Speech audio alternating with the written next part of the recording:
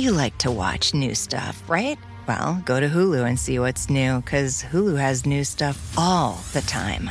Like Vanderpump Villa, the new docudrama starring Lisa Vanderpump, where first-class luxury meets world-class drama. A new season of The Kardashians starring The Kardashians, of course. And Grand Cayman, Secrets in Paradise, the sizzling new reality show set in the tropical Caribbean. It's all new and it's streaming now on Hulu.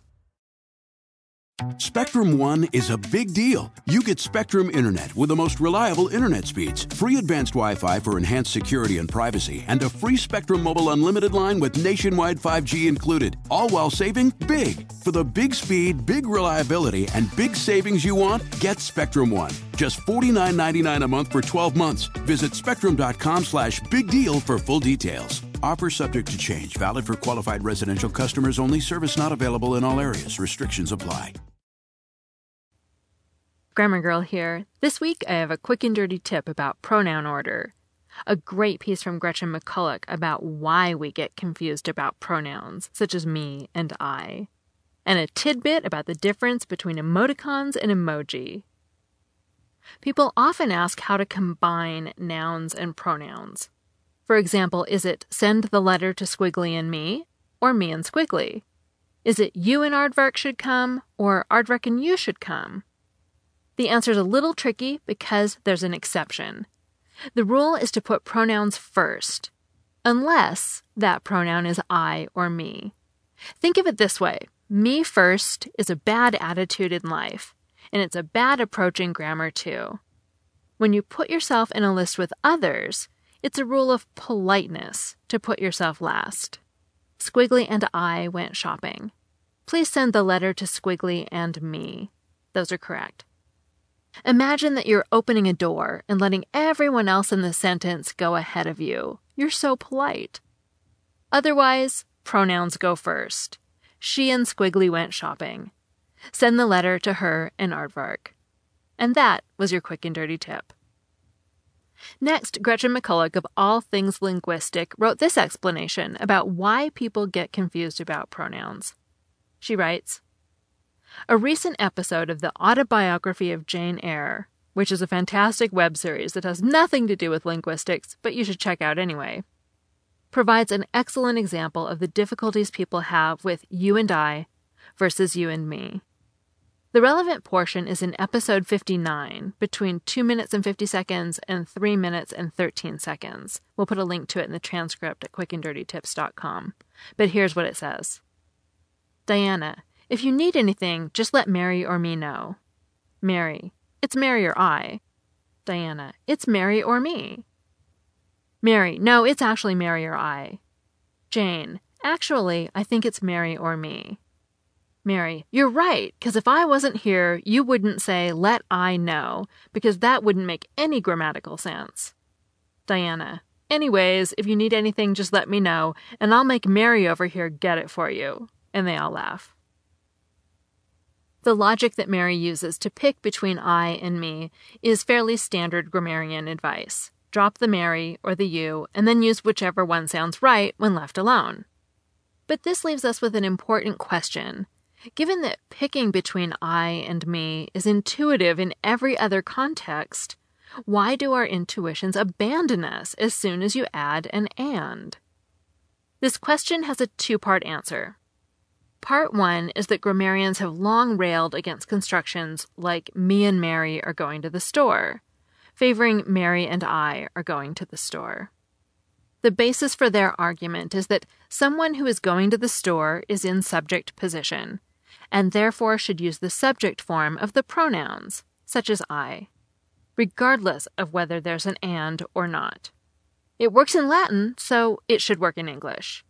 So if you get corrected enough times, eventually you'll learn to say Mary and I, or you and I, instead of me and Mary or me and you.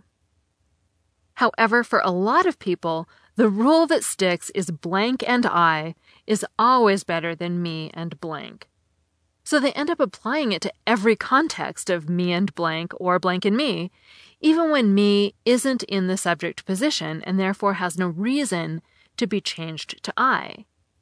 This is an example of hypercorrection, which is also responsible for things like the scattershot use of whom whenever someone wants to sound more fancy. Part 2 is, why does anyone ever say me and Mary or me and you in subject position in the first place?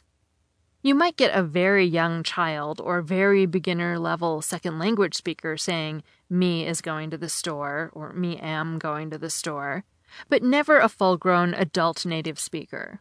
And yet, the same adults who've been speaking English their entire lives can produce me and Mary are going to the store without a second thought, especially in a casual context where they aren't thinking about what form to use. So what gives? Well, it turns out that it works in Latin, so it should work in English isn't necessarily a great idea on which to base your grammatical system. In Latin, when something is the subject of the sentence, it's always in the nominative case, the I form, which is ego, and yes, that is where Freud got it. And when it's the direct object, it's always in the accusative case, the me form, which looks like me in English, but it's technically pronounced may. And it doesn't matter whether there's a conjunction. Here are some examples in Pseudo-Latin, where I've replaced all the words that aren't essential to proving my point with their English equivalents. If you want the full Latin examples, we'll put a link in the transcript at quickanddirtytips.com, but here's the Pseudo-Latin. Ego see her. She sees May. Julia and Ego see him. He sees Julia and May. Anyway, the important thing to note is that the subject and object pronouns are different, but aren't affected by the conjunction and. The drop the other pronoun test works just fine in Latin. But that's not the case for all languages. Let's take French as an example. In French, there are subject and object pronouns, such as je, I, versus me, me. But there's also an additional form known as disjunctive pronouns, such as moi. Again, these examples will be pseudo-French. For full French examples, see the link on my website. Here it is in pseudo-French. Je see him. He sees me. Julie and moi see her. She sees Julie and moi. The French disjunctive pronouns, such as moi, are used in a variety of contexts where you want to emphasize or stress the pronoun because it's doing something other than being a normal subject or object. For example, you find them after prepositions, or its, as well as when you need to say a pronoun all by itself. It's moi who saw him. Who's there? Moi. It's moi. When it comes to and, the drop the other pronoun test just doesn't apply for French. Even though you say je see him, no French speaker would ever say Julie and je see him. Instead, you use the disjunctive pronoun to get Julie and moi see him. And the same goes for the other example. Although you have he sees me and the equivalent with and, he sees Julie and me, isn't good French. You have to use the disjunctive pronoun, as in he sees Julie and moi. So what does this mean for English? Well, there's no a priori reason why English should pass the drop the other pronoun with and test, given that it doesn't work for every language, and that speakers of French and Latin aren't and weren't constantly getting confused about which pronoun to use. Instead, as linguist Joseph Foster points out, there are multiple competing systems at work in English, depending on the dialect and the level of formality. Informally, many people follow the French system, treating English me as a disjunctive pronoun, found with and, or, be, and in isolation. In formal writing, it's more common to follow the Latin system and do the drop the other pronoun test. Although, since this is less intuitive, many people end up having to consciously recall the test in order to follow this system consistently. At mixed levels of formality, and especially in less formal writing and more formal speech, where people are aware of the Latinate option but aren't quite doing enough editing to use it consistently, there's yet a third option, the hypercorrection of me and you into you and I, under all circumstances, and this has led to the development of a second English disjunctive pronoun in the form of I. The longer this mix of systems goes on, the more confusing it is for future learners. If you're a young child hearing adults produce forms according to all three of these systems, you'd be understandably confused about what's actually going on here. One way to see these three options is to look at subject and object pronouns beyond just I and me. You doesn't change, but people often have slightly different intuitions about we versus us or they versus them than for the strictly singular pronouns like I and me, she and her, and he and him, because you're less likely to have been corrected about them as often. For example, see what you think about Mary and us are going to the store versus Mary and we are going to the store, or Mary and them are going to the store versus Mary and they are going to the store. Which brings us to our present-day state of confusion. Is it you and me and you and I? Well, it's okay if you can never remember what to do. You've got multiple systems competing with each other. So you may be thinking, sure, that's great, but what do I actually do? Well, if you're trying to conform to the norms of formal written English, your best bet is still to keep doing the drop the other part test from the beginning, at least for singular pronouns. But if you're looking for a more casual register, you may be relieved to know that the you and me form actually does have historical precedent in English. Thanks again to Gretchen McCulloch for that piece. You can find her at allthingslinguistic.com. Finally, here's your tidbit. Emoji versus emoticons. 2 weeks ago, we had an article on the Quick and Dirty Tips website about emoji, those little cartoon images you can add to text messages and websites that support them. And then a reader named Waldo B. wrote in with a great question. What's the difference between emoji and emoticons? My first thought was that emoji are cartoon pictures, and emoticons are made from symbols on your keyboard, such as the smiley face you make with a colon, a hyphen, and a parenthesis. But it's not so simple.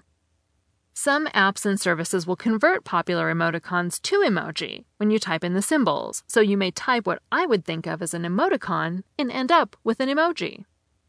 Also, some sites say that emoticons, which is short for emotion plus icons, were designed to specifically show emotion by representing a facial expression, such as a smile or frown, whereas emoji do include images of faces, but also many other things, such as pictures of food and animals, that aren't closely tied to emotion. But I keep thinking about a couple of common images people make with symbols on their keyboard, such as a rose or hugs symbolized by open and closed parentheses. Those don't exactly show emotion, at least not through facial expressions, but they're made with symbols the same way emoticons are.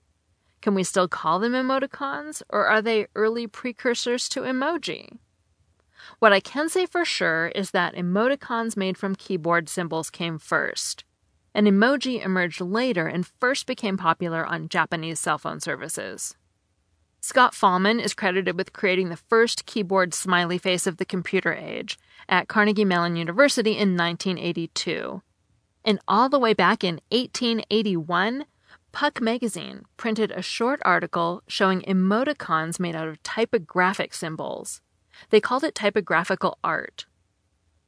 On the other hand, the first set of 176 emoji, designed by Shigetaka Kurita for Docomo, went live in 1999. Finally, there's one little piece of research about emoticons that I have always found particularly delightful. While doing research at Stanford, Tyler Schoenbellen found that younger people are more likely to make emoticons without noses. He wrote, quote, "Emoticons with noses are historically older. People who use old-fashioned noses also use a different vocabulary. Nose users don't mention Bieber or OMG. And it's true, I use noses and I have never ever tweeted about Justin Bieber." Almost every week, I post new articles like the emoji article that aren't in the podcast. If you don't want to miss them, visit quickanddirtytips.com and sign up for my email newsletter. Once a week, I send out links to all the new articles. This podcast was made in conjunction with Macmillan Holdings, and I'm Mignon Fogarty, better known as Grammar Girl. That's all. Thanks for listening. Spectrum One is a big deal. You get Spectrum Internet with the most reliable internet speeds, free advanced Wi-Fi for enhanced security and privacy, and a free Spectrum Mobile Unlimited line with nationwide 5G included, all while saving big. For the big speed, big reliability, and big savings you want, get Spectrum One. Just $49.99 a month for 12 months. Visit spectrum.com/big deal for full details. Offer subject to change. Valid for qualified residential customers only. Service not available in all areas. Restrictions apply. At Capella University, you'll get support from people who care about your success. From before you enroll to after you graduate, pursue your goals knowing help is available when you need it.